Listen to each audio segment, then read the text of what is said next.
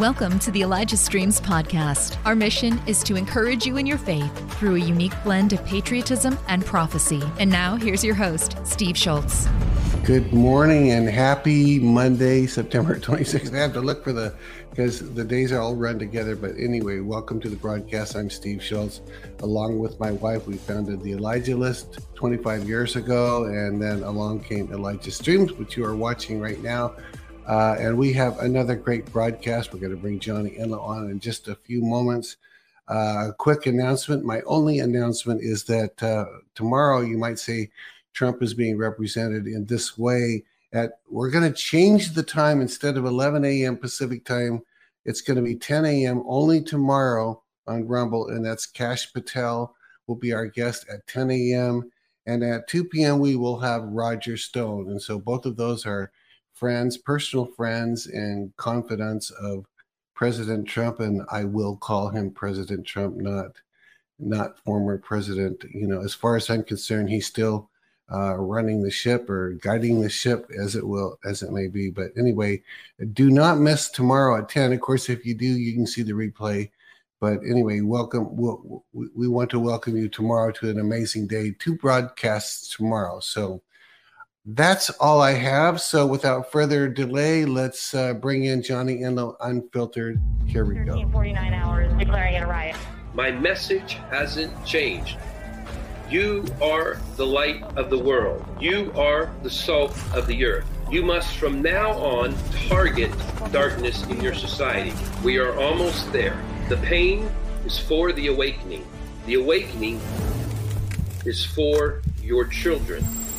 Good morning, Johnny. Today in that intro, the word pain stood out to me today. You know, the pain is for your children. I mean, talk about for a moment before we get into the content about the pain that the body of Christ and the patriots are going through. Did this have to happen? Did we have to feel the pain? Well, theoretically, no. If humans had the capability of learning just from instruction, from history, from being told, but it's unfortunate, the reality of humanity, that we have to generally experience something to understand the full ramifications of remaining in a certain place. So it's just pain's the great revealer. It's just like if your hand's over a stove and it's burning, if you don't feel the fire, you won't back off. You won't make the adjustment. So you have to feel enough pain to make the required adjustment. And theoretically, again, like you don't have to be burned first on a stove if you could just know all the details and process it correctly, but it's just not the way it works. Coincidentally, my wife and I were talking the other night, having nothing to do with the show. I don't remember how it came up. It was just in conversation. She was talking about there are people who have a condition where they don't feel pain. Their nerves aren't working correctly, so they don't feel pain. And she said they get injured all the time because they do things that would cause an injury, and they just keep doing it because they feel no pain. So somehow, you know, your children, you know, even my own son, I have this scene in my house. I wasn't a spanker. I didn't spank my kids, but my son was going up to the light socket. He's like 1 year old, and he wants to get his hand on not the light socket, but the socket in the wall. He kept reaching out for it, and I said, no. And he'd do it again. And I said, no. And finally I went whap on his hand, and oh, poor thing. He felt like he was betrayed. You know, but he never did that again. He had to feel the pain. So I guess it's a little bit like that. I mean, God gave us those pain sensors, at least on this earth, and then there's emotional pain. So sometimes we just need to learn the hard way, you know? Yeah. Well, speaking of that, Steve, just for a moment here as we get started, you know, I do have a word. I thought I was going to continue from last week, but then I had forgotten that this is Rosh Hashanah. Today's the first day of Rosh Hashanah, the Feast of Trumpets, and I do have a word for it, and it's a word we will release in writing as well. But speaking of pain, we have some really good friends that right now they are contending for the resurrection of their teenage boy. Oh, wow. And they're praying right now. And I just wanted to throw this out there. His name is ZJ, and so it goes for his initials. And by excuse me, by resurrection, you don't mean he's dead and buried. You mean something just happened and he died, right? And so they're trying to resurrect him. He's been dead for some hours, but they are contending, crying out to the Lord, and we just want to. That's who we serve. We want to join in that. So what I'm going to do, I'm going to blow the shofar and just ask for everybody to pull your faith in to the best degree that you can. And as well, there may, this reaches so many thousands that I'm sure there are serious miracles that are required by listeners out there as well. There could be actual other resurrection needs or some health matters that are so close to it that they require that. So let's just agree together that on this Feast of Trumpets and Rosh Hashanah, the new year, it was all about the blowing of the shofar, as shared the last couple of weeks, is about the intervention of God at times and in moments where we can't win it without his help. And so it is, a cry for help and a cry for a release of his power into a very practical situation. And so I'm just I got my shofar right here. So ZJ, in the name of Jesus, Lord, we call to you. You're the God of resurrection power. We join in with his family, and we just thank you for what you're going to do. And for any other situation out there right now that requires this miraculous touch, let it happen right now, Lord. We agree together. We pool our faith together, Lord. And we just ask for a miracle and many miracles in Jesus' name.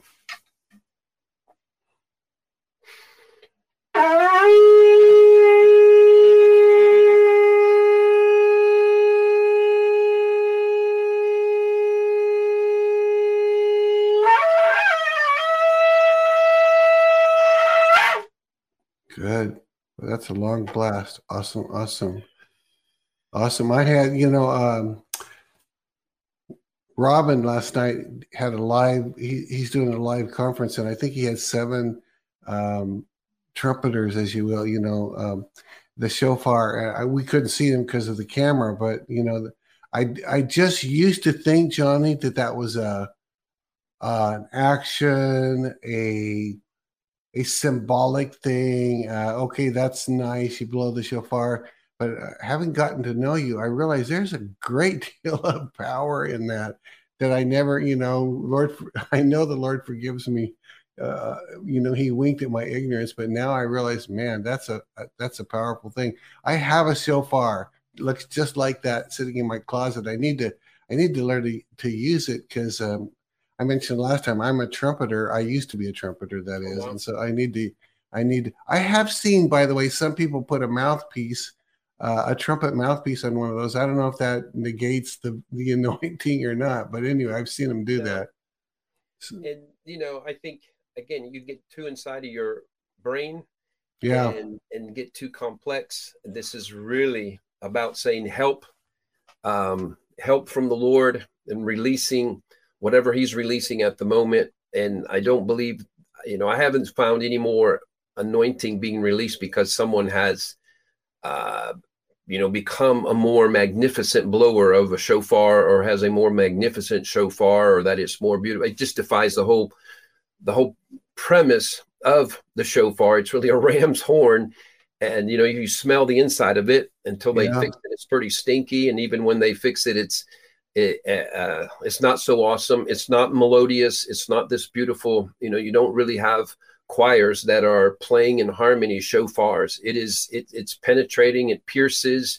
It's not designed to be a pleasant sound. It's okay. It's not supposed to be that it has to be horrific, but it's just something that gives us an opportunity to agree with God on a matter. And so we know that the big victories, whether it's the first city nation of Jericho towards their promised land, the promised land began to be getting conquered, began its process of allowing the children of Israel to take city nations through the blowing of shofars, Joshua and the walls of Jericho. We know that Gideon prior to that, as the judge in Israel, he's the one that was able to bring freedom really through, we'll say 300 shofar blowers. And again, not about the excellence of the shofar blowing. It didn't say they went through lessons or sophisticated consecration processes of the horns or anything else like that. It was just, it's obedience. And so you want to connect it and tie it into obedience to the Lord, and not worry about what kind of sound comes out. And then sometimes it's awesome in the sense you can feel the power, and sometimes it may not be. But I've observed over the years that the Lord does amazing things just as we connect with him and we do it in obedience. And do I understand, is Rosh Hashanah and Feast of Trumpets the same thing? Is that what you're saying? Are they the same? Okay, so it's meant to be, if there's any day where the shofar is supposed to be blown, it's on the Feast of Trumpets. And that's the trumpets it's talking about, right? Or maybe it's not. It is. And I'll go into it with that lead in just for explanation, for clarity for people on that. So we officially start today, Rosh Hashanah, 5783. I'm going to explain that. And, to the degree we have time, I'm just going to say this in case I don't have time to get back to all of these. But for people who have been, this is a highlighting time and season of trumpets, storms, eagles, lions, Aarons, as in the name Aaron, we'll get to that one for sure, rainbows and victory parades. Wow. These are things that are going to begin to mark this year. So this is the beginning of a new year. Now I'm going to explain how this is the beginning of a new year. So Rosh Hashanah, our English name for it would be the Feast of Trumpets. And even though Rosh Hashanah means head of the year, so it is the beginning in the Hebraic, on the Hebraic calendar. It's the beginning of the new year on their civic calendar. Just to make things complicated, they have the spiritual calendar and they have the civic calendar. And then, actually some to many rabbis have 4 different calendars. Wow. But their years, they shift and change, like way we have 2022. They don't go by 2022. They have been in 5782. And today, this is the first full day, they switch into 5783. And so 5,783. And, why do we follow this? Why are we paying attention to this at all? Little Israel. Well, in God's economy, Israel is his firstborn among many nations, of many nations, is really how he declared to Aaron and Moses when they would go to Pharaoh. And it really says in Exodus 4 and verse 22, when they told Pharaoh to let Israel go, let Israel, my firstborn, go. And so, and it's also through whom Jesus came. And so there is a prioritization of their calendar as it relates to that. That is why we are drawn to recognize this shifting of year that takes place from 5782. And again, today is the first full day of 5783. It's something important, if not monumental. And we should be seeing and experiencing a dramatic shift, atmospheric. It should feel that way. Something has changed. And we'll get into that some more. This year, it seems even more important than normal, and the coming days will bear that out more than a whole lot of words. But we really have shifted, and I've been observing, I'll say about 20 years, maybe more, how there is a shift that takes place right at Rosh Hashanah time. And we even have, there's really bad things can happen. We will know that 9/11 was really right at the days right before Rosh Hashanah. That event took place. And then the collapse of 2015 is also when the market dropped 777.7 and it lost $5 trillion. It was Rosh Hashanah as well. So the enemy, it's a shift. And so the enemy tries things. Again, he's always working on his version of something. But even in that, there's really usually the hand of the Lord not seen right away what he was doing. And there's part of an awakening, even 9/11, the full retribution of the Lord is yet to be seen. There's an awakening of intent and of sinister things behind the scenes that began to be revealed, as well as 2015. So anyway, it's a big time. I could take a lot longer than that, just go through different Rosh Hashanah periods where there was this kind of shift. So the scripture for it, because you're asking about that too, there's multiple, but the book of Numbers, appropriately enough, chapter 29 and verse 1 says, and in the 7th month, on the first day of the month, and be aware, this is 7th month on the Hebraic calendar, so it's not ours. And in the 7th month, on the first day of the month, you shall have a holy convocation. You shall do no customary work. For you, it is a day of blowing trumpets. Wow. So this is that day, the 7th month, first day of the month. It's a day of blowing trumpets. So we had to blow the trumpet once, and that word trumpet is shofar, and that's what this is. They had some silver shofars at silver trumpets as well in Israel at different times for different things. By and large, when you read about trumpets, it is the ram's horn that they're talking about. This is what was blown. This is what Gideon's 300 were blowing. This is, most of the victories they had to do with that. There's a different purposes for shofar blowing, and even silver trumpets. We won't go into this time. So then, and you maybe have been hearing about this as well, Steve, but there's a lot of report and talk about the Shemitah. There's different ways. Shemitah, but by and large, I understand for the Hebrews, the way they basically, the Hebrew language for it's Shemitah, or Shemitah, something like that. And so, and Jubilee. And so some have been saying that, there's really a lot of confusion for several reasons about both of these. I'm going to try to get that straightened out as well. Because many or some are calling this both a Jubilee and a Shemitah year, though it really isn't. First of all, people it isn't a Jubilee, or it isn't something or Shemitah, a Shemitah. Neither one. Okay. In the natural, but I'll explain that. I believe we are in a spiritual one, but I'm going to explain that one. Okay.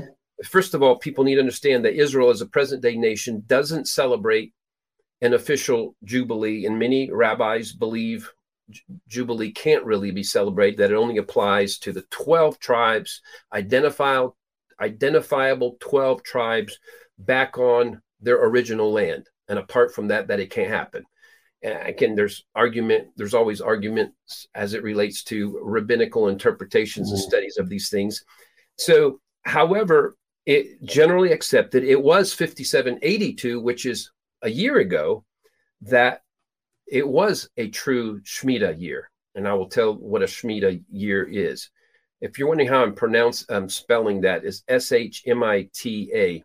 But there's not really, it's phonetic. And so there's different ways you will see it spelled by different people, even people writing books. But I was reading off a rabbinical page and seeing that just written Shemitah, Shmita. And the last generally accepted, we'll say, there's no unanimous accepting of it, but the last generally accepted Jubilee year was 2015. So 7 years ago. Okay. And that would be 7 years ago, which makes it's supposed to happen every 7 years. Is that right? Not the Jubilee. So this is the difference between the Shemitah and the Jubilee. The Shemitah happens every 7 years. The Jubilee happens every 50 years. Okay. And so this is, and further explain it, the word Shemitah means remission of debts. And it is covered in Deuteronomy chapter 15. So it's not just invented outside of the Bible. And so this is what it says in those first two verses of Deuteronomy 15. At the end of every 7 years, you shall grant a release of debts. And this is the form of the release. Every creditor who has lent anything to his neighbor shall release it. He shall not require it of his neighbor or his brother, because it is called the Lord's release. Wow. So that is Deuteronomy 15, 1 and 2. That is describing the 7th year Shemitah, whatever you prefer, effect or reality. Okay, so that's what happens every 7 years for purposes of instruction. Again, for clarity here, just on this, the Shemitah was like a Sabbath for years, just like every 7th day you rest. and it applied to every seventh year. They had something for every seventh day. This was to every seventh year. And then Jubilee is what was celebrated every 50th year at the end of 7 Shemitahs, or seven-year periods. Like what you're hearing? Help us continue to make Elijah Streams and the Elijah Streams podcast possible. Head to ElijahStreams.com and click the Donate Today button. Now, back to the show. And on Jubilee years, the remission of debts went beyond the Shemitah, where property was also returned to original owner. So it's not just you're forgiven your debts, but all original property gets returned to original owners. That one, by the way, trips me up, because if someone buys a property from his brother, the year before the Jubilee, the 50th year, he has to give it back. Is that the way that works? He has to give it back to him without money? Yeah. And so there's instruction on that dynamic in Leviticus 25. And so you would find, hard sales, deals and hard sales would happen at different intervals because of people being aware how soon the year of Jubilee, but they were instructed to ignore that because God was greater than that dynamic, we'd say. Okay. So though we are not in a technical Shemitah and Jubilee year, I do firmly believe we are in an extended Shemitah and Jubilee season. And I'll explain. In Bible times, in biblical times, the year of Jubilee was announced by the blowing of the shofar trumpet. You can read about that. We could take the time, but I'm not going to do it. Really, the entire chapter of Leviticus 25 goes into, but especially verses 8 through 13. Actually, I feel like I should. In fact, I happen to have my Bible open there, so it must have been the right time. I'm just going to read verses 8 through 13. And you shall count 7 Sabbaths of years for yourself, 7 times 7 years, and the time of the 7 Sabbaths of years shall be to you 49 years. Then you shall cause the trumpet of the Jubilee to sound on the 10th day of the 7th month, on the day of atonement, which is 10 days from now. You shall make the trumpet to sound throughout all your land, and you shall consecrate the 50th year, and proclaim liberty through all the land to all of its inhabitants. It shall be a jubilee for you. And each of you shall return to his possession, and each of you shall return to his family. That 50th year shall be a jubilee to you. In it you shall neither sow nor reap what grows of its own accord, nor gather the grapes of your untended vine. For it is the jubilee. It shall be holy to you. You shall eat its produce from the field. In this year of Jubilee, each of you shall return to his possession. And it goes on into speaking to the dynamic you were talking about. If you sell anything to your neighbor or buy from your neighbor's hand, you shall not oppress one another. According to the number of years after the Jubilee, you shall buy from your neighbor. And according to the number of years of crops, he shall sell to you. According to the multitude of years, you shall increase its price. According to the fewer numbers of years, you shall diminish its price. So you see, it's even some permission. Okay. Yeah. See that? So if there's a year to go, if there's only 1 year to the Shemitah, or you would sell the property for much less. So I wondered how they would do that. By the way, it also said you leave the field alone, but you can eat of the field. It sounds like, the grapes are growing. You can't make it into wine, for lack of a better, or sell it, but you can eat the grapes. It sounds whatever naturally would grow without you working, that's what you were allowed. So on the year before, say on the 6th year, you were to get, it was sort of the principle of the manna from the promised land. It said on the 6th day, do double, but on the 7th day, don't go pick up the manna. And so it's the same thing on the 6th year, produce double. And then also whatever your field naturally produces while it's resting, that's what you do. And so part of the dynamic there is to cause there to be a refocus.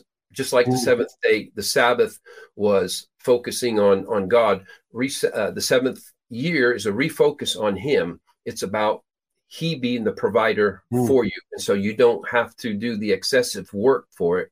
You don't live by the sweat of your brow. You live by the blessings of God, even though you also work in between. There, a lot of dynamics there. So just to make this thing interesting or more interesting or whatever, So the word Jubilee as well, the original Hebrew, is the same word as the word for shofar.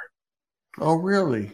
So there's this direct connection between Jubilee and shofar blowing as well. So the Feast of Trumpets, it could be, the Feast of Shofars, the Feast of Jubilees is what it's. So in general, it's to bring that back around to the people. So, but here's where I want to take a little more explanation for us. So I believe that the Jubilee season that we're in started, again, for some people, I know it had to be confusing because it seems like every year or two somebody says it's a Jubilee year and people say, well, it can't be a Jubilee. And I'll explain that one real briefly, because some people, because it's not in stone and you can't,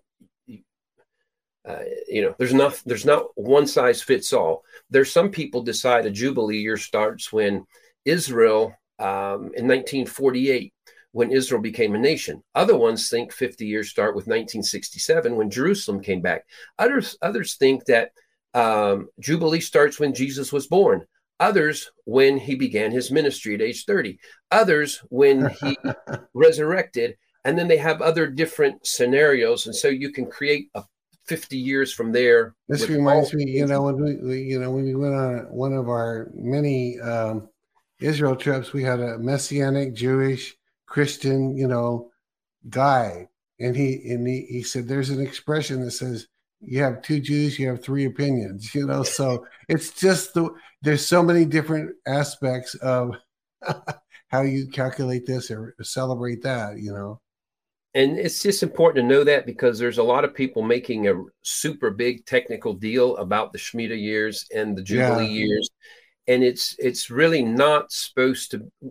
I think some people are trying to squeeze a little more out of it in the natural than it's supposed to be, because there is no real way. There was, even for generations, they didn't really even pick up on it in Israel. So it's kind of even hard to find out. There's some guesses, but hard to find out when they were originally. Is it an overstatement to say, as it turns out, the celebration of Shemitah is a matter of faith because no one really knows? Does it seem to be a matter of faith to some degree? To some degree, but this is where I was just saying there's this whole thing of Jubilee and the blowing of the trump or the blowing of the shofar do coincide. So what I believe is that, and I've said this part before, but I'll just say it this way for now. Yeah. I believe the Jubilee extended season started with Trump announcing his presidency, announcing his candidacy for the presidency. And he has been the dominant world leader in government in any capacity for 7 years. He literally has been for 7 years. The shofar has been blowing for 7 years. Wow. The trump has been blowing. So God continues unabated to, we'll say, blow him as the shofar. He's not the shofar player. He is the shofar. God blows the shofar. So whenever the shofar was sounded, if you read that full Leviticus 25, the only way they knew the year of Jubilee was on them, there was no newspaper announcement, TV, their iPhone. There was one thing. The shofar was blown all over the land. And the shofar, it just sounds, Trump tweets everywhere. Okay, I extended it beyond what it's supposed to be. But the shofar is blowing and blowing and blowing. And so they know, it's Jubilee time. And so I believe that because part of President Trump's assignment is really to bring a world Jubilee, even financially. Right. And we've gone into this, and many people probably have spoken to it. We're being set free from the Egyptian stranglehold, the Pharaoh stranglehold of the central bankers. And that is part of President Trump. It goes into a whole nother lingo of it, Cyrus anointing, Cyrus assignment. But we are in this extended. That's why we can say, despite whether it's undeterminable if we're legally, technically, Jubilee, all those years, there's some wiggle worm there. We're not sure. Wiggle room. I said wiggle worm. That really goes together. But we understand that this is that time, and this is an announcement he makes to us. And there's kind of The Hebraic symbol, there's a symbol they have for every year. The Hebraic symbol for the year 5783 that we have just started is Gimel, Gimmel. I think it's two M's, and which is the third letter of the Hebrew alphabet. Why is it the third letter? Because it ends in 5783. So that symbol, which I don't have in front of me, but it comes from a root word in Hebrew, gemul, Gemul, and it means, this is the important part, justified repayment. So the symbol for this year, 5783, if you see it, the 5783 number put in any kind of official place, will say, I don't know if it's going to be in everyone, but in Israel, it will have this sign of the Gimel, which is the third in the alphabet, and it literally means justified repayment. And it also means recompense and benefit. Oh, so wow. the symbol, this Gimel symbol during an extended spiritual Jubilee and Shemitah season is the bigger deal of this new year. So it is part of the justice reveal of God. Okay, and Johnny, you're saying the three aspect of 5783, or in our lingo 2023, but they don't exactly match. I get that, but Yeah. the three is where the meaning's coming from. It's not the other. Yes. Yeah. Okay. It's not the 5780 something. It's the 5783 is where the meaning's coming from. Okay. Yeah. So 5782 was, in my opinion, was a year. What we just came out of is a year where individuals, churches, and nations were brought under attention. I'm going to call it, like in the natural, in legalese, they were subpoenaed for a matter. They were brought into court, as it were, to face questions over their behavior, over matters they may have done, to face the justice.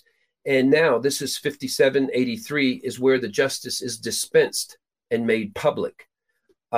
And I'm going to explain that better in just a moment. Most of last year's justice, because last year was a year of justice as well, but most of it was not public, though I could keep you here for 30 minutes telling you the stuff that was public that people know about, Ghislaine Maxwell, other things. Right. But was in, and if we think of Roe v. Wade, that was just huge. Most of the last year's justice was not public, but was in court settings, we'll say in quote, court settings of heaven and earth. This year, starting today, it goes public. Public meaning, what do you mean it goes public? What does that mean? It means that, let me finish saying it right here, Stephen. Okay, go ahead. Mountain, in this sentence, I'm going to say, the Gimel of the three in 5783 shifts us, our churches, and the nations into recompenses that are some good and some bad. The jury is in, and the judge is about to read out the sentences. So when I was making the comments that it's like there was subpoenas that were given, there was what's the other term? They've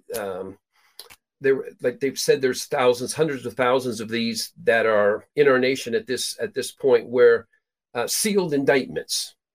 There's a lot of sealed indictments were made last year. So there's justice. When sealed indictments are happening, a lot of justice is taking place. It's just not public yet. Okay, I get it. So there's a lot of sealed indictments. And I'm saying that this is for individuals, for churches, and for nations. There is behavior. There was churches, they go under the scrutiny of the Lord. That's what the seven churches in Revelation, there was a letter to them, a letter, we'll say even to the angel at that church, I've seen your works. I've seen your works. I've seen your works. I've seen your works. So last year there was a seeing of their works, and there is a decree from heaven based on that. And it's not, I'm not going to go into a diatribe about it, but those who buckled and those who actually cooperated with the Antichrist agenda and the pro-death agenda, and many did. It's not just, the year's over, we're done. No. There was, some of you have been subpoenaed. There are sealed indictments. And it's the same way. There is observation of all of us. Last year was that type of year, and the nations as well. And so the reveal, when the question you were asking is, I say going public is when there's a reveal of what has been taking place behind the scenes in courtroom settings, so to speak. Does that make sense? Yeah. Pardon me for interrupting, but Bob Jones always had the shepherd's rod, and he said the sheep pass under the rod and are, I don't know if he used the word judged or evaluated or the Lord was holding the rod. Is it related to that kind of thing? It's that kind of thing. I believe there's one for the whole year. And then there is the good news. We'll say those who, always like to crunch for tests, do the study the last night, stay up all night. It's really these, starting today, the 10-day period up to the Day of Atonement is a day for humbling ourselves before the Lord. And if there is a discovery of we have been aligned with the wrong thing, with the wrong agenda, that we were, call it obvious sin. There's sins of omission, sins of commission. And so, when you're not courageous, when you don't stand up, it can seem like it's not a sin of commission, but it's a sin of omission. And so these 10 days are to be those type of days where, to understand the shepherd's rod, they would come the Day of Atonement under the shepherd's rod, and it would be determined basically their future. Oh, these need a little more of that pasture. These need to stay in this pasture. Okay. So, and on those 10 days, are the sheep that are about to pass under or are passing under the rod, are they supposed to be self-evaluating, repenting, blah, blah, blah, to avoid judgment? You have 10 days to examine yourself. It's kind of like look in the mirror and you better. Yes. Okay. Yes. It's like last chance stuff. Okay. It's last chance stuff. Because basically what you've been secretly, your hidden sin or your sin of omission, there's about to be consequences for it. And so there is time to change. So that's part of the seriousness of this moment. The new year, it's full of promise, good things. It's a shift into the next. We are accelerating into a kingdom era. So just like that word, that's why justified repayment, you go, yes. Well, if you've been doing wrong, it's, oh no. See, justified repayment is good news or bad news, depending on who you are and what you've been doing. And so, for those who have been honoring the Lord and standing in faith and been servants of righteousness to the best of their abilities, it's like, yes, Lord, finally. And so there is a general contention for seeing the justice of the Lord, and things we're contending and agreeing for together. The theme we consistently bring up, the children, the release of the children, the rescue of the children. And so that is part of it. So the jury is in and the judge is about to read out the sentences. Yeah, we'll say you got the 10-day period of, say, a little extra grace for you. Now I want to talk about the Aarons, the name Aaron. And so, sure enough, sports and sports highlights make it into this year's Rosh Hashanah. And back in February, the Los Angeles Rams defeated the Cincinnati Bengals in the Super Bowl game. For those from other countries, I sometimes forget that not everyone knows sports and culture here, and football in most other countries, UK and other places, football is soccer. But the NFL is the National Football League, professional American football, where is that oblong ball you throw. The Los Angeles Rams were Super Bowl champions, and they defeated the Cincinnati Bengals. The key play that I highlighted then was Aaron Donald. He's defensive player for the Los Angeles Rams. Defensive doesn't mean he's sensitive, overly sensitive, just means he plays on defense. And he sacked quarterback Joe Burrow to eliminate any comeback attempt of the Bengals late in the game. So I shortened the headline to Donald sacks Joe, game over, basically. Thanks for listening. The Elijah Streams podcast is made possible by donations like yours. To become a partner, go to ElijahStreams.com and click the Donate Today button. And so this is good to see. This is Aaron Donald, and I want you to just look at him. He's from the Rams in Los Angeles, and we brought in the Angels, Los Angeles Rams. Rams are sheep. They're male sheep. And so he was Defensive Player of the Year. Notice his number. He's number 99, and he made the key play. And notice the name Donald in there, of course. And so I made a tie-in, Donald sacks Joe, related to Trump sacking Biden, and the number 99. So we're going to look into those things. It's the Angels, Los Angeles. I mean, just look at that. Just don't move it for a moment. It's just wonderful. You see on his helmet, Los Angeles, which means the Angels. Right below it, Donald. Right below that, 99. And that's in order to become a sheep nation. This is what has to happen. So, and it ties into everything we're talking about. Even if you pick up on that helmet, it's awesome. What you're seeing there is the ram's horn. The ram's horn is there. Oh, wow. You see that there? Yeah. So it's the shofar. The ram's horn is what they literally wear on their helmet. So it's telling you shofar. Remember, the same word for Jubilee is the same word for Trump. Trump, shofar, Jubilee, same word. Wow. So that's why we're bringing this in together. All right. So we'll move on from that one. So that was one part of the remarkable sports story. Well, we have another Aaron that's in the news at all times right now. And this is, it'll be followed today really by all sports channels. Aaron Judge, he plays baseball for the New York Yankees. His name is Aaron Judge. Wow. And he has hit 60 home runs and is on the verge of breaking Roger Maris's longstanding home run record. Everyone is anxiously waiting for home run number 61. So number 60 and 61 are being highlighted in order for him to carry the new record for the American League. So here are some amazing coincidences with these two Aarons. So I don't know if they have where it shows. He's showing a number 16 there. There he is, but he's number 99. So just stop for a moment and there's people that wonder about when we piece things together. But we have two Aarons that are highlighted in the same year, and they're both number 99. Crazy. Now, what are the coincidences there? Y'all are seeing there. And so here's some other coincidences with these two Aarons. They're both Aaron. They're both number 99. They both were 30 years old. The picture you saw of Aaron Donald for early in the year, right at Super Bowl time, he was 30. He has since turned 31. Wow, but he was 30. They're both 30. Wow. Aaron Judge is 30. And they both weigh 280 pounds. I have no spirit. Are you serious? I'm serious. They're both 30. They both weigh how much? 280 pounds. 280 or 180? 280. No. He's 6'7". So these guys are big. Oh, okay. Okay. Wow. Jeez.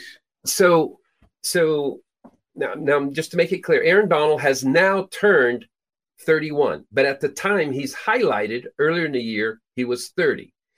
And so the name Aaron, we know Aaron was the priest. So there's a priestly call and anointing, and he was the priest, and he was also the spokesperson for Moses. He's the one that actually said to Pharaoh, "Let my people go." So he was the voice. The Lord even said, "Aaron shall be your prophet," he said to Moses. So Aaron is the prophet to Pharaoh. It says, "Let my people go." And his name means light bringer. Aaron means light bringer. I don't know how many of you have been seeing this as part of, we'll say, the Patriot community, dark to light, going dark to light. This quote, slogan has been going over and over and over. Over and over and over, dark to light. We're going from dark to light. So that's Aaron as well. And that's what that name. So both have a governmental last name. So Aaron, we're going from dark to light. Aaron, the prophetic voice that's saying to Pharaoh, to the deep state, "Let my people go. Let my children go. Let the citizens of earth go." That is Aaron. And they're both 99. and one's last name is Donald. I don't think it's very hard to make that connection, what that relates to.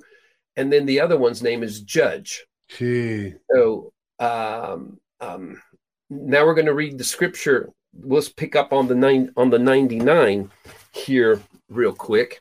So that takes us to Psalm 99. There's only 199 we could look at in the scripture. So it's not that hard to figure out which one it is. Not like there's 10 of them and there's one. There's one book of the Bible that has at least 99 chapters, and it's Psalms. And here's how it starts. How it starts. The Lord reigns, let the peoples tremble. He dwells between the cherubim, let the earth be moved. Now, this is a statement.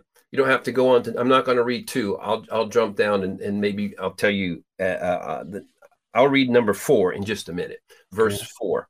But the Lord reigns. I want to hit that again. The Lord reigns. This needs to ring into the ears of every believer, first of all, to understand the Lord reigns at this time. Let the peoples tremble. You tremble with joy. You tremble with fear. Again, depending what side you're on. You tremble with joy or you tremble with fear.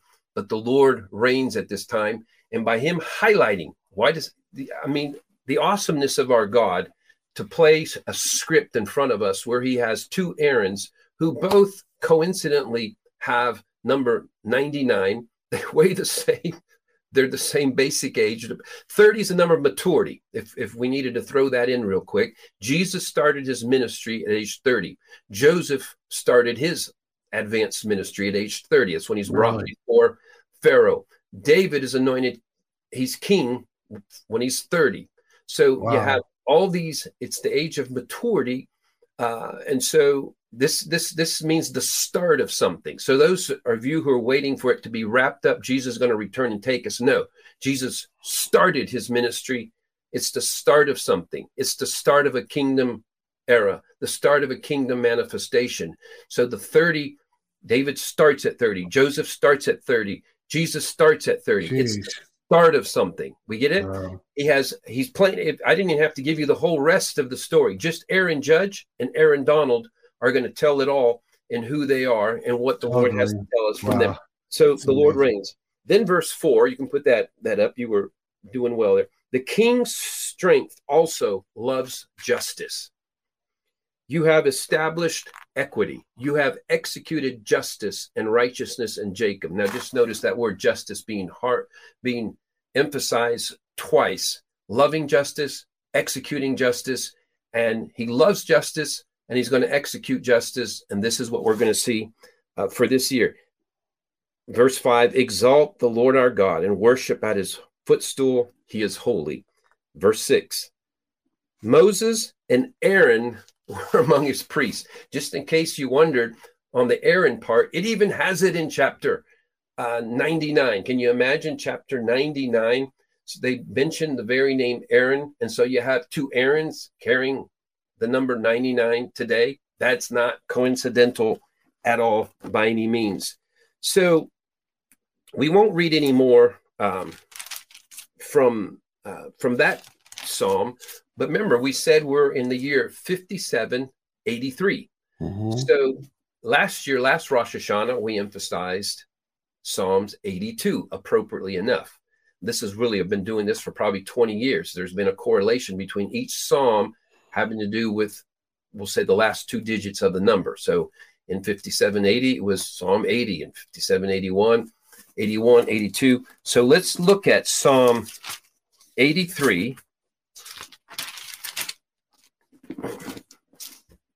And hopefully, I'm trying to make this so easy to follow, but then we are going to release it. I'm just going to remind people that what Psalm 82 said, and you don't have to go there. I'll just tell it. But Psalm 82, the first verse, again, that was a year ago, said, God stands in the congregation of the mighty. He judges among the gods. So this was, and it goes, how long will you judge unjustly and show partiality in the wicked? Defend the poor and the fatherless, do justice to the afflicted and needy, deliver the poor and needy, free them from the hand of the wicked. This was last year's. So last year, it was courtroom setting. Psalm 82, courtroom setting, and the judge rises. This means it's time for a verdict. By the way, if I may say so, David sounds a little bossy. He's if you just read that, he says, "How long will you do this? Do this and do this," and he's kind of a bossy. But I think the way the Lord knew it is more. He would be more considered being whiny. Yeah. And it's a complaint, but that's he had a relationship. But I mean, that's a beautiful thing, because it means if David can do it, so can we, right? Exactly. He's a man after God's own heart. So because he'd almost never stop. We pointed this out before. He'll start out mini chapters. He starts out mini chapter. He's just barely hanging. He's just crawling in the mud, and he can't. And then, where are you? I'm the one that fasts. They get stronger. My God, why have you forsaken me? It's why even the Lord identified with him when on the cross. My God, why have you forsaken me? And he's like, oh, because he felt that same. If God in the flesh, when reduced to our reality, could feel like he's been abandoned by God, I believe that just lets us know God does have forgiveness for us for momentarily losing sight of him. Not only that, but he said David's a man after my own heart, and David was crying out from the heart. And I think we underestimate and underteach how much God wants to hear your heart. What's really going on? He says, I desire truth in the most part. So he wanted to know what was in David's heart. And so I think we err in not bringing that out, not you, but I mean, we as a body of Christ, we err in not saying God loves to hear what's in your heart. Yeah. The transparency of process, he's all for it. Yeah. So now we're to Psalm 83, and you can put that verse back up. Do not keep silent, O God. So this is this year. This starts now. And this is what's in a lot of us right now. We said, okay, you've promised justice. You've stood up. You've said they're guilty. That's what we heard you say. And now do not keep silent, O God. Do not hold your peace, and do not be still. What does that mean? We want to see some action, God. Yeah. Do not be still, O God. So it's worth just remembering again. This is David's processing. He's not bossy. It's just, you can he's bossy. It just sounds bossy. He's like, come on now, Papa. Come on, do something about it. It's a son with his dad that knows his dad's big enough to take care of something. And it's like, well, come on now. So I'll keep reading. For behold, your enemies make tumult, and those who hate you have lifted up their head. Just see if this sounds true. They have taken crafty counsel against your people and consulted together against your sheltered ones. And that word sheltered ones, another version of the Bible, what's a Greek, Hebrew word, sapan, meaning your treasured ones. They have said, come and let us cut them off from being a nation, that the name of Israel may be remembered no more. I understand there's an application to the nation of Israel. It was the one covenant people he had in the Old Testament. You have to understand that there's the original covenants with Abraham they're the unending, unceasing ones, but he also has a covenant with all who have claimed the blood of Jesus for their own salvation. So every one of us now enter under that same passion of God. If he would say, if he's there to protect his covenant nation, he's there to protect and now think of all his people as his covenant people as well. They have said, come and let us cut them off from being a nation, that the name of Israel may be remembered no more. Verse 5, for they have consulted together with one consent. Now, for all of those of you, this is not the only place. It's Psalms 2. Why do the nations rage, the heathen conspire against the Lord, his anointed? For those in the body of Christ who keep saying, I am not a conspiracy theorist, you are saying something that's totally incongruent with Scripture, with the admittance of Scripture itself, that the nations, the leaders of nations, are always in conspiracy against God. Evil men in high places are always in conspiracy against God. That's why he tells us, you are the light of the world. You arise and shine. You are the salt of the earth, because those who are separated from God and his kingdom will not contend for anything other than their own ways, and it will be a way of wickedness. And so this is why Conspiracies exist. Conspiracies have been proven. Yeah. What has been revealed to all of us, even in recent days, is President Trump aligning himself clearly, distinctly, as being congruent, working with in some way, however you want to look at it, with what is the Q plan, which has been revealing for 5 years. All who have followed Q have been considered and called conspiracy theorists. And every single one of them has been proven already. Now, there's some in the community go off into other depths of it, but you have to understand the primary elements that were brought out 5 years ago, that there is a group of world leaders who are a cult, and they're a satanic cult, and they're pedophiles, and they traffic children, they traffic people, they steal blood, they do sacrifices. That is not a conspiracy theory. If you still think it is, you are blind. Get your head out of the sand. Well, and Johnny, can I point out what one of the crimes that a person or can be charged with is conspiracy. I mean, it's actually a crime to be guilty of conspiracy. And yet, so they've tried to water that down by saying, well, you're a conspiracy theorist. That's a crime if you're conspiring. Right on. So, for they have consulted together with one consent, they formed a confederacy against you. The tents of Edom and the Ishmaelites, Moab and the Hagrites, Gebal, Ammon and Amalek, Philistia with the inhabitants of Tyre. Assyria also has joined with them. They have helped the children of Lot. Now, for people wondering about all these names and what does that mean about anything, if you remember our story from 2 Chronicles 20:20, where 2 Chronicles 20:20 says, listen to his prophets and you will prosper. And it's the whole story of Jehoshaphat. And they were surrounded. The commentators have made a connection between this chapter and 2 Chronicles 20. 2 Chronicles 20 is where Jehoshaphat finds himself surrounded by these very people, the children of Edom, children of Moab. These people are listed, not every single one of them, but enough of a crowd are listed where it makes that connection. If you remember, in Jehoshaphat, the battle is the Lord's, but it was a prophet, Jehaziel, whose name means he who sees the Lord and the Lord sees him. Jehaziel, who could see the Lord's perspective, says, you shall not have to fight. The battle is the Lord's, but tomorrow go straight to the battlefield. It's still the message for us today. We gave it in 2020, the 2 Chronicles 20:20. It's the strategy from heaven is when it says you shall not have to fight, it means you don't have to fight in the traditional way you might imagine, but you do need to head towards the battlefield. You have to go to the school boards. You have to go to the election boards. You have to show up as salt and light in society. The battle is the Lord's. The bigger stuff you can't possibly handle, he's going to take care of. He's got those under assignment to take care of. But this is the message for us now. And so verse 9, deal with them as with Midian. Who does that bring us into memory of? Who dealt with Midian? Gideon. Back to the man who defeated with 300 shofar blowers. So deal with them as with Midian, as with Sisera.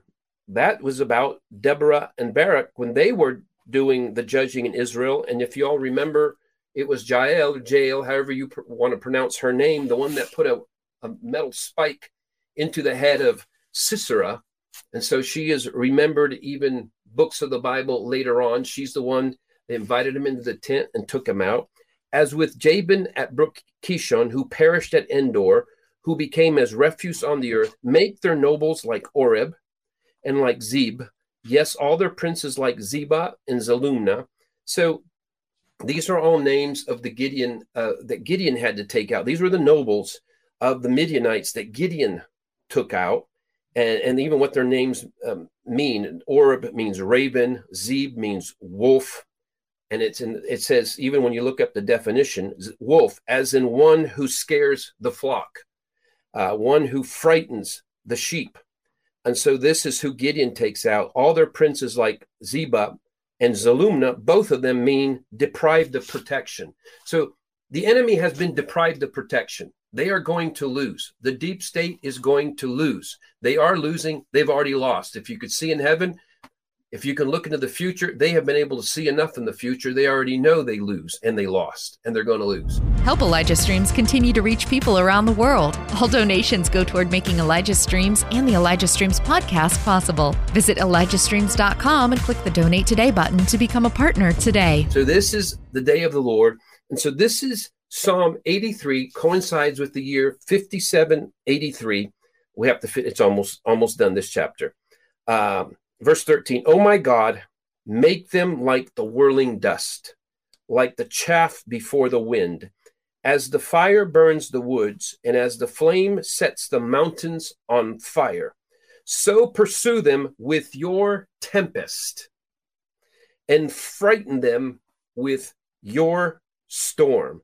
Now, actually, I'm just going to leave it. Well, I'm going to read the last verse, and then I'm going to get back to verse 15. The last verse, "That they may know that you, whose name alone is the Lord, are the most high over all the earth." Now, even where it says that they may know that you, whose name alone is the Lord, the word Baal means Lord. And they have this whole coded way of covering their tracks in the deep state and at the high levels of Freemasonry and Illuminati and all that, where they say the word Lord, but they're talking about Lord Baal. And where they're doing things to Lord Molech, and where they're making offerings and blood sacrifices and et cetera, there, that they may know that you, whose name alone is the Lord, are the most high over all the earth. There is a confrontation at the high level with these instruments, prophets, evil elements, evil people of Baal, the false Lord, and he is going to prove, and he's going to make a massive showing of it in this year. They will know. They're going to know. They're going to know. And those who worship him are going to know. Those who worship Molech, those who worship Baal are going to know this year who the Lord is. It's not their Lord. The Lord is another. He is the most high over all the earth. They may have one that's higher than them in a second heaven, but he who is the most high is over all them. And so that verse 15, "Pursue them with your tempest and frighten them with your storm." So another one of those communications, the comms, as they call it, that President Trump is aligning himself with. The Q, where we go one, we go all. And then it's about the storm. And this goes to not just a theory behind the scenes, but it's an actual press conference. President Trump had the first day he was in office, and he is surrounded by scores of military generals and others and their wives. And he makes this seemingly throwaway comment. This is the calm before the storm. And a reporter says, "President Trump, what storm are you talking about?" He says, "You're going to find out. You're going to find out." That storm has not happened yet. And Johnny, for those who may not catch what you're saying, he was brand new in office. He was prophesying, if you will, what was going to happen even after the election 4 years later was stolen, right? He was really prophesying. I'm not calling him a prophet necessarily, although he probably was one, but he was saying, he was speaking into the days we're now observing after the election was stolen. He was declaring it however they want to look at it, and whether he knew he was prophesying it or not, they were declaring it as a truth. You know, he's decreeing a thing, and he was decreeing a thing. I don't know how much he knew already. Yeah. The victory, there is a thought that they've known from the very beginning that they're victorious. It's just a matter of, you know, the cost that was going to be, how many people would be lost in the process, how damaging would it be, how much violence would have to take place, how many uprisings, how many wars, but that there was enough of the good guys working together. They were assured that God was on their side as well. And so they were decreeing into it. But I want everybody to get this, the tying the connection here, the narrative, the picture. This, I got all that from, Aaron Judge, number 99, Aaron Donald, number 99, Psalm 99, but then it's 5783. And so the 83 relates to Psalm 83, and it's a response to Psalm 82, where it says he stands the courtroom. Remember, I was saying before, there's been courtroom settings where things have been being determined, where there has been sealed indictments There have been appearances before grand juries will say things we're going to find out in the natural that have been taking place, and the proof will be forthcoming. And so this 5783 is a real year of proof. And that's what David was crying out for from verse 1. How long will you be silent? We've got to see what's been going on. We've got to see what we know has been happening, what we've heard has been happening. We've got to see this. And it's like, there's this cry, this intercessory cry, do to them what you've done before. Win the battle with Gideons, win the battle with Deborahs, with Baraks, with Giles, win the battle with these, these humans who are nothing apart from you. And he keeps saying, I was going to stop and list those, but he keeps saying, do to them what you did to these guys, then do to them what you did to those guys, then do to them what you did to these. He keeps listing, and it's almost like I can't think of a term, feathering. He's filling his prayer with, I know what you did to them, I know what you did to them, I know what you did to them, these different people. And it's almost like God can't resist, if you will, because the guy's remembering to the Lord all the battles that the Lord has already fought for him. Anyway, just wanted to point that out. He keeps saying, do it again, do it again, do it again. And so many of these battles are talking about, you'll find out all the references. There is this whole thing of blowing the trumpet, blowing the shofar, or the Feast of Trumpets. We have a man named Trump. This is, I hope everybody understands the intentionality, how God is enjoying his script play. There is no director in Hollywood that can compare with his capabilities, and he's doing stuff. He chooses a man named Trump. We'll just tell you as well, even this man named Putin, that is being misunderstood. And we're going to, it's a good time as any, Steve, to tell. I have in front of me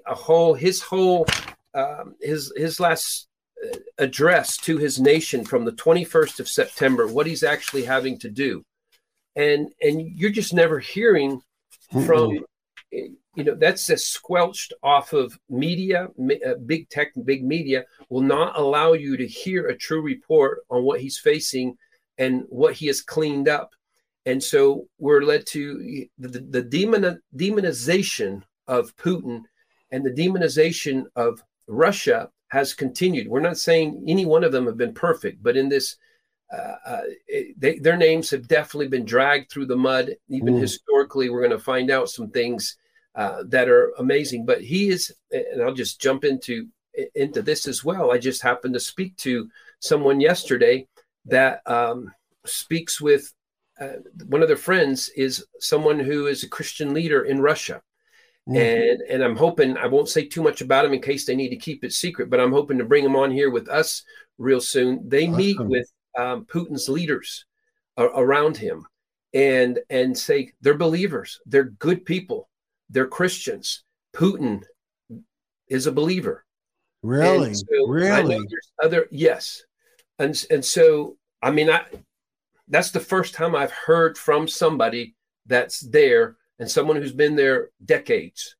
And it's actually someone, again, I'm trying not to, in case they get disclosed by this happening, but they have dual citizenship. And there's like what they find at the top of the government mountain there is just so much goodness. We're not saying everything they do whenever you have to make these tough calls when you're cleaning up a place, but I'm just telling you, we were going to put, and if this can be put in a link to this, this would be worth you all reading afterwards. President Vladimir Putin.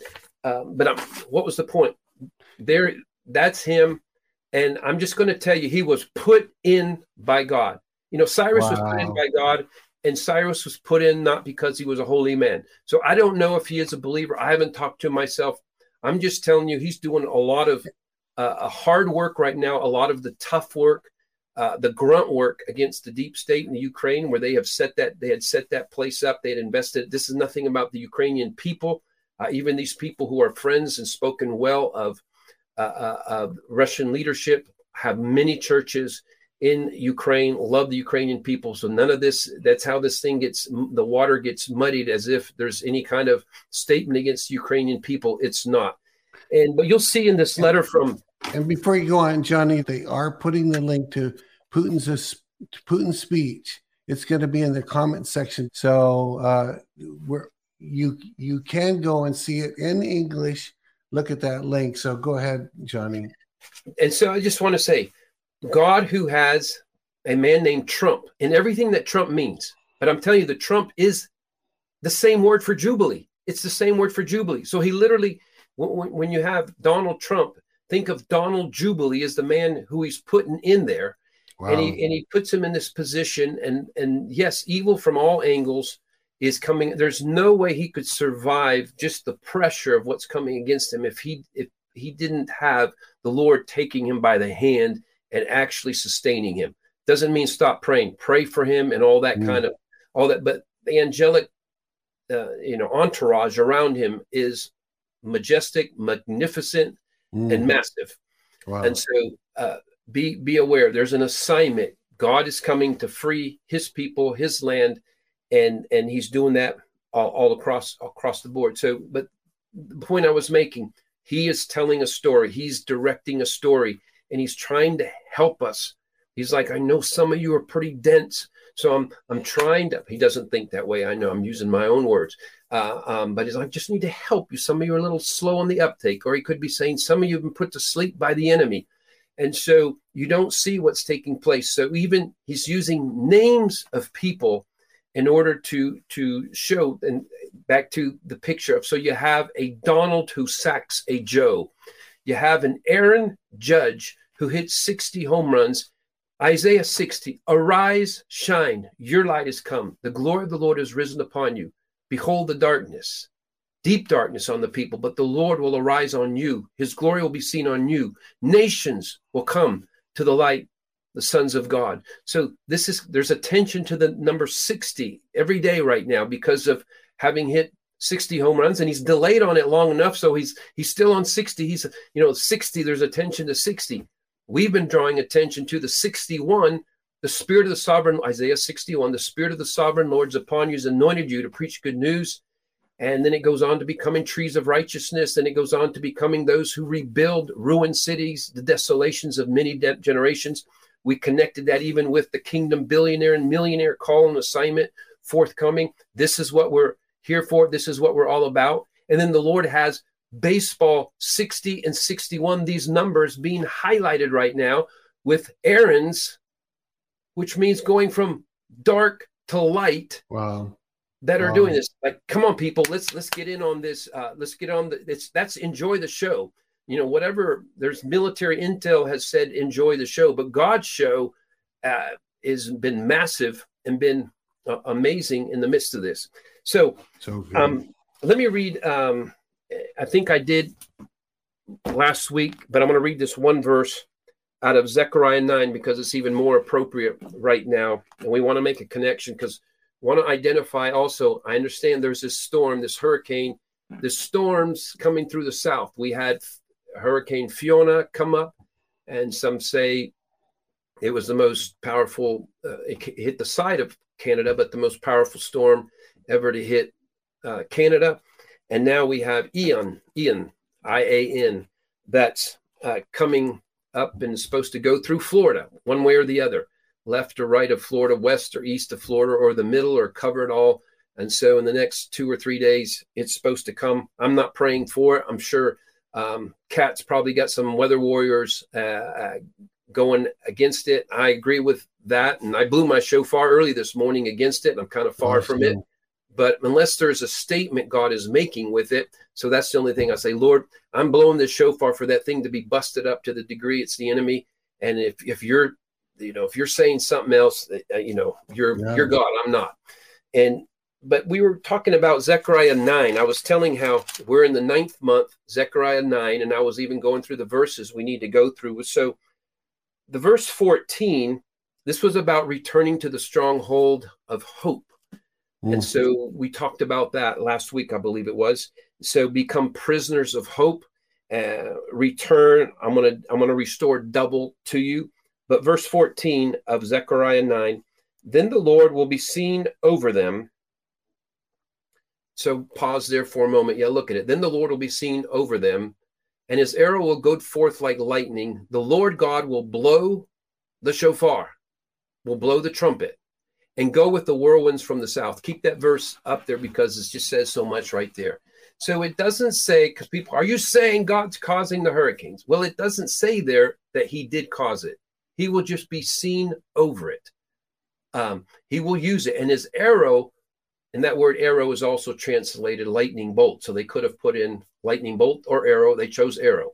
Any way you want to look at it. And his lightning bolt will go forth like lightning. The Lord God will blow the trumpet. It's giving a timing. Feast of Trumpets starts today. And go with what? That word whirlwinds, they could have put its exact same word for hurricane. And go with the hurricanes from the south. Wow. So he identifies a 9th month, Zechariah 9. He identifies there being a storm that the Lord is going over it. And he will blow the trumpet, the timing, Feast of Trumpets, Rosh Hashanah, and he's going to go with the whirlwinds from the south. So this is further connecting with this whole storyline of what God is doing right now. And so now will stretch it just a little more, harder to stick with your brain. It's fine. Just don't forget the Aaron Donald, the Aaron Judge. He sits as a judge. He stands up. He's making sentences and all that kind of stuff. But Ian, does anybody know what the word Ian means, what the name Ian is? Well, Ian is John. And it's wow. John in Scottish.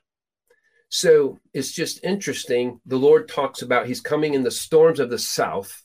So these storms that are coming up, we've had back-to-back hurricanes coming from the south. And this one's named Ian. Well, that happens to be John. And John is the middle name of Donald John Trump. And so he mentions the Trump there, and then, but you go, well, what about it being Scottish? Well, Trump's mom is Scottish. So why is it Ian instead of John? So it's giving us a storyline, a narrative of what he's doing, who he's using. It was a land of revival, even where his mom came from. There's a whole story there. And parts of it, we're not quite sure 100% what's true, but there is a connection to revival as well in the Hebrides Island in some way, tied into his mom. And so, again, the Lord's like, I'm weaving it into everything right now. I'm weaving it into your storms names, your baseball games, your football games. Jeez. I'm putting it in everything. Wow. So please wake up and work with me. So anyway, that's I have to look and see if I'm almost done with that. I was just excited about being able to get that Zechariah 9. He comes with the storms. You know, the rest of that, I should just throw that verse in again. The Lord of hosts will defend them. They will devour and subdue with sling stones. It's worth saying again. They're like David. They shall drink and roar as if with wine. I mean, this is a celebration time. So what I wanted to draw last bit of attention to, I mentioned, I think I got my notes all over the place. You know, notes come together. That trumpets, storms, eagles, lions, errands, rainbows, and victory parades. It's amazing. I'd written these things as just highlighted words. This is over a week ago. And then I put on my Facebook, I told people, I said, tell me what you're hearing, seers, revelators. What are you hearing? Those who can go above the fray, who can climb above the storm, see from the Lord's perspective. And it was just shocking how many times people were seeing those words were repeated over and over and over. There was trumpet. They would have visions and dreams of trumpets and trumpets being played, of storms. And we have an application for both of the trumpets and storms, eagles and lions. People, there's a bald eagle. There's people kept telling stories of how unusual bald eagles that they never see just showed up in some place that they were. So I believe as a sign to keep confirming what we're talking about. And this is about the reason the bald eagle, this is about the restoration of the original identity and assignment of the United States of America, a return to the original republic. When you see the eagles, this is telling that. Like what you're hearing? Help us continue to make Elijah Streams and the Elijah Streams podcast possible. Head to ElijahStreams.com and click the Donate Today button. Now, back to the show. And so, as you, in some way, figure out how to tell us and tell Elijah List or whatever, as you're seeing these increased eagles, I'm believing over this whole season, but just say, well, the next 10 days for sure, the increased seeing of eagles, lions, they're seeing lions, cloud formations of lions and eagles. Wow. A bunch were sent to me, different people. Wow. Of lions and eagles. They're seeing the formation there.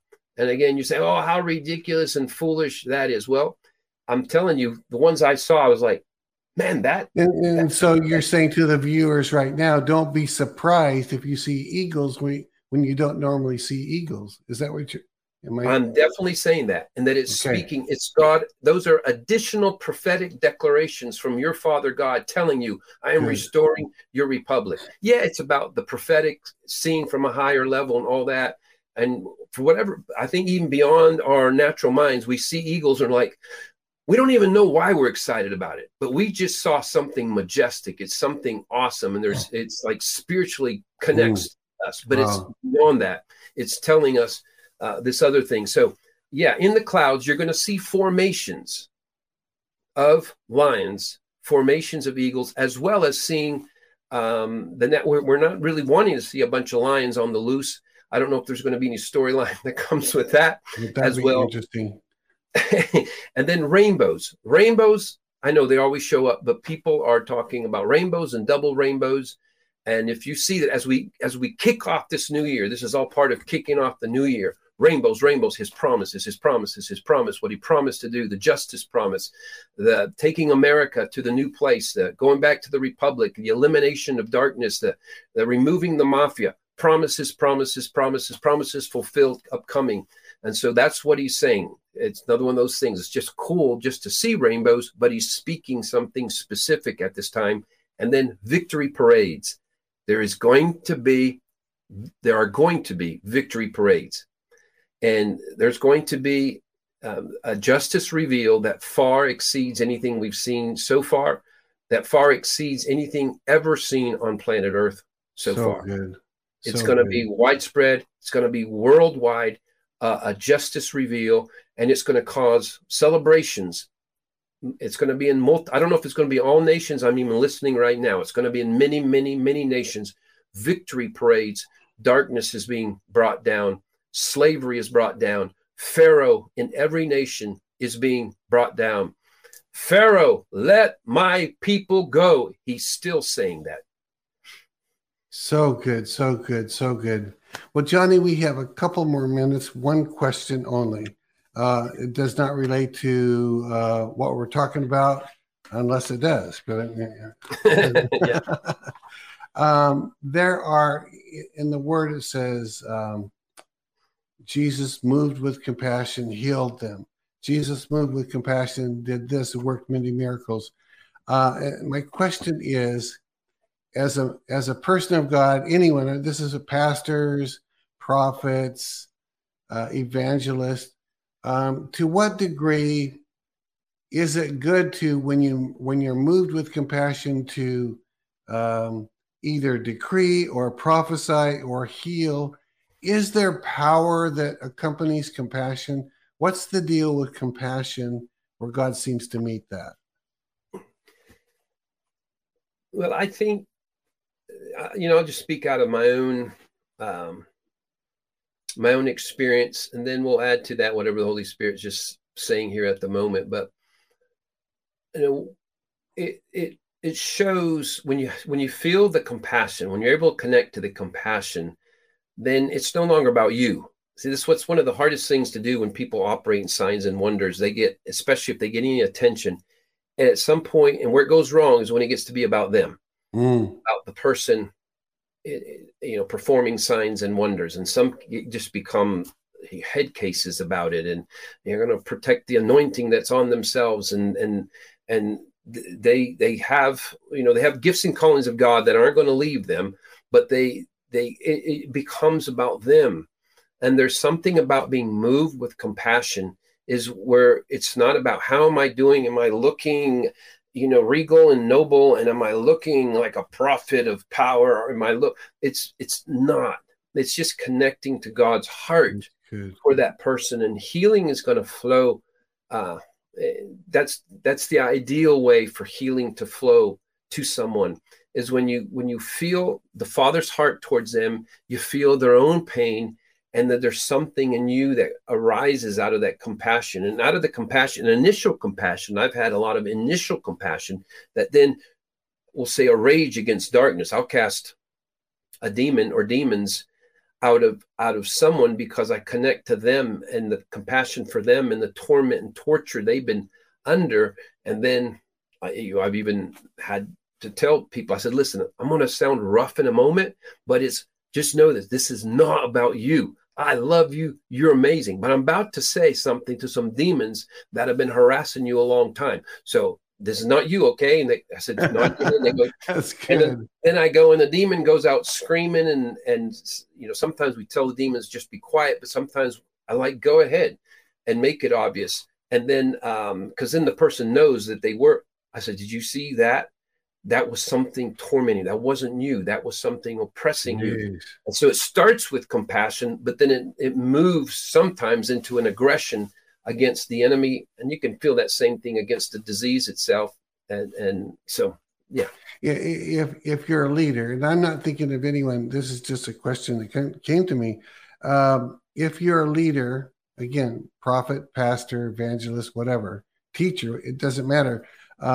If you're a leader and you find yourself successful in ministry, but you also find yourself never really feeling the pain of the people, or is that a warning sign to you?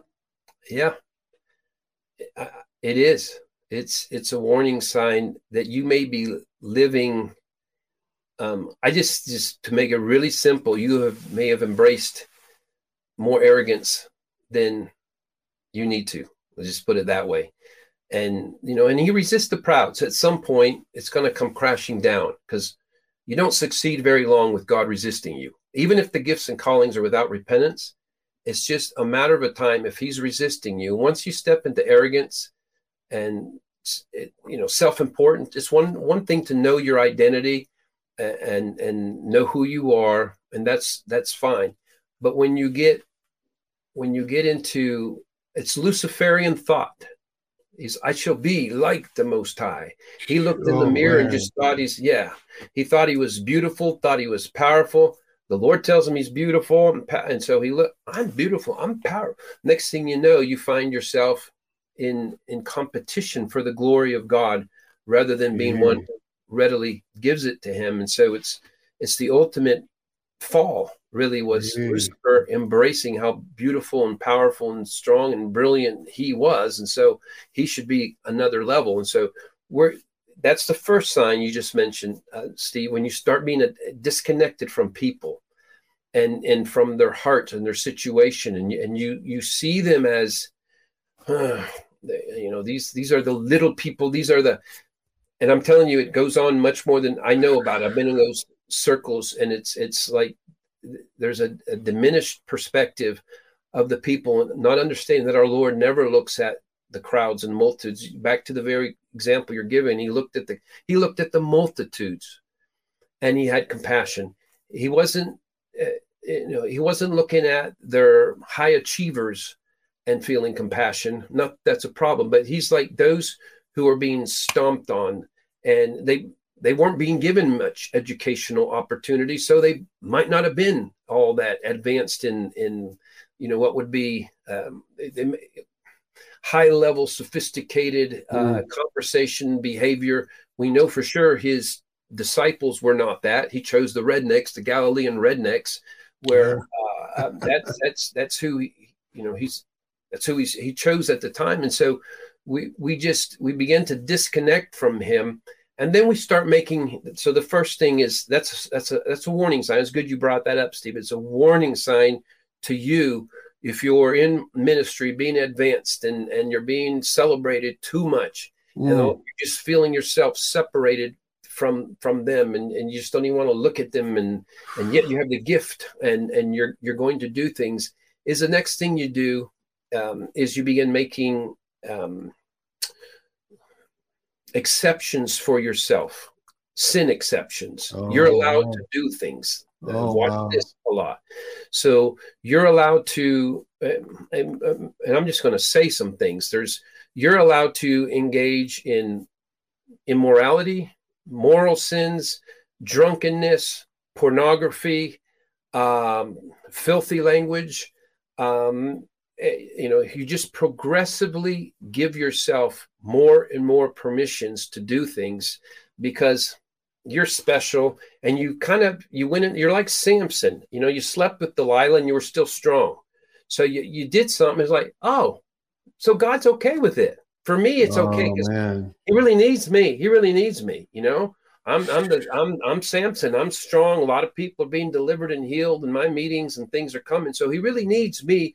So I have a pass on these things, and I have run into that so much. And so, this must be where abuse comes in, adultery, sleeping around, and even trafficking children. It starts with something little. It gets more and more, and the anointing or the gift doesn't leave.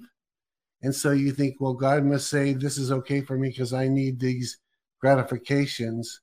And the gift doesn't leave, but two things do leave. And one of them is your credibility leaves. You just start leaving a bad taste in anybody who can discern. And so you get pushed out that way. And then, the way of the sinner, the transgressor, is hard. You just start getting caught and first of all, you get caught in other things. That's just another word to some of you out there. You get caught in other areas. You're not caught in the central area of sin. You just get caught in a lot of things. Oh, wow. And lesser sins. That's your sign. You're on your way to that. That's your warnings that you're about to get caught in the big one, in the big things you're doing. And so this is really part of this year as well, back to shorten the conversation, but this is that year, that Gimel, the number 3 of recompense. It's of repayment, of justified repayment, I think is the word we use there. And so there is a repayment. And so you've been sowing. If you've been sowing to the flesh, you'll reap corruption, as it says in the New Testament. You sow to the Spirit, you sow to the good things. You're going to reap everlasting life, but there is other things to reap, positive things to reap here as well. But these things, it's an exposure time for that. The justice of God is coming, not just to those we consider heathen or sinners or out there, but in the household of God, because it's not only that you're also considered a heathen and a sinner and a Luciferian in the household of God when you fall into obeying Lucifer's dictates, but it's actually worse. You're considered, it's a blacker black, because you're doing so. You're a wolf in sheep's clothing, and that is worse than a wolf. A wolf in sheep's clothing is worse than a wolf. So just whoever needs to hear that. Man. Wow. Well, and just again, so people know, I'm not thinking of any single person at all. So were you going to blow the shofar again? We had to close out. This is a day we read before, and this is a day the shofar is to be blown, and this is Feast of Trumpets, and this one is for, I believe the Lord wants to release a fresh anointing, and some of you need to draw on it. You have requests before the Lord. The heavens do open when we do this. We get testimonies all the time, tons of them, and so we're agreeing together. I feel the heavens open, and so we're going to blow the shofar, and He's going to release His wind into your situation, into what you need. Some of you, I believe, are actually going to feel a physical wind that couldn't have come from anywhere else, where you're at, and the Lord speaking into your circumstance. So we'll do this. Yes, Lord. Thank you.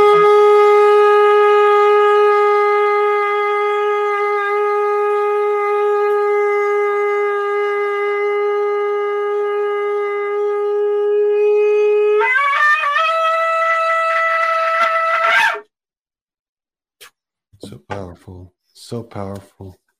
So powerful. Move, Lord, touch your sons and daughters, anoint them, release a fresh anointing, the anointing for this season, this new year, the Feast of Trumpets, Lord. This trumpet sound, release it and activate your kingdom vision, kingdom faith, kingdom presence, kingdom joy, kingdom healing in everyone who is listening and observing right now, Lord. Thank you for that, Lord, in Jesus' name. Amen. Amen. Amen. Johnny, thank you so much. It's very, very, very powerful. So good. So good. And thanks for blowing the trumpet twice or several times. So I appreciate it very much. We appreciate it.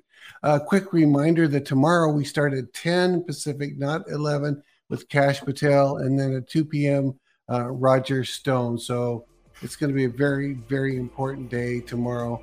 So do not miss that. Okay, I appreciate that. And hey, thank you everyone who are able to contribute to this ministry.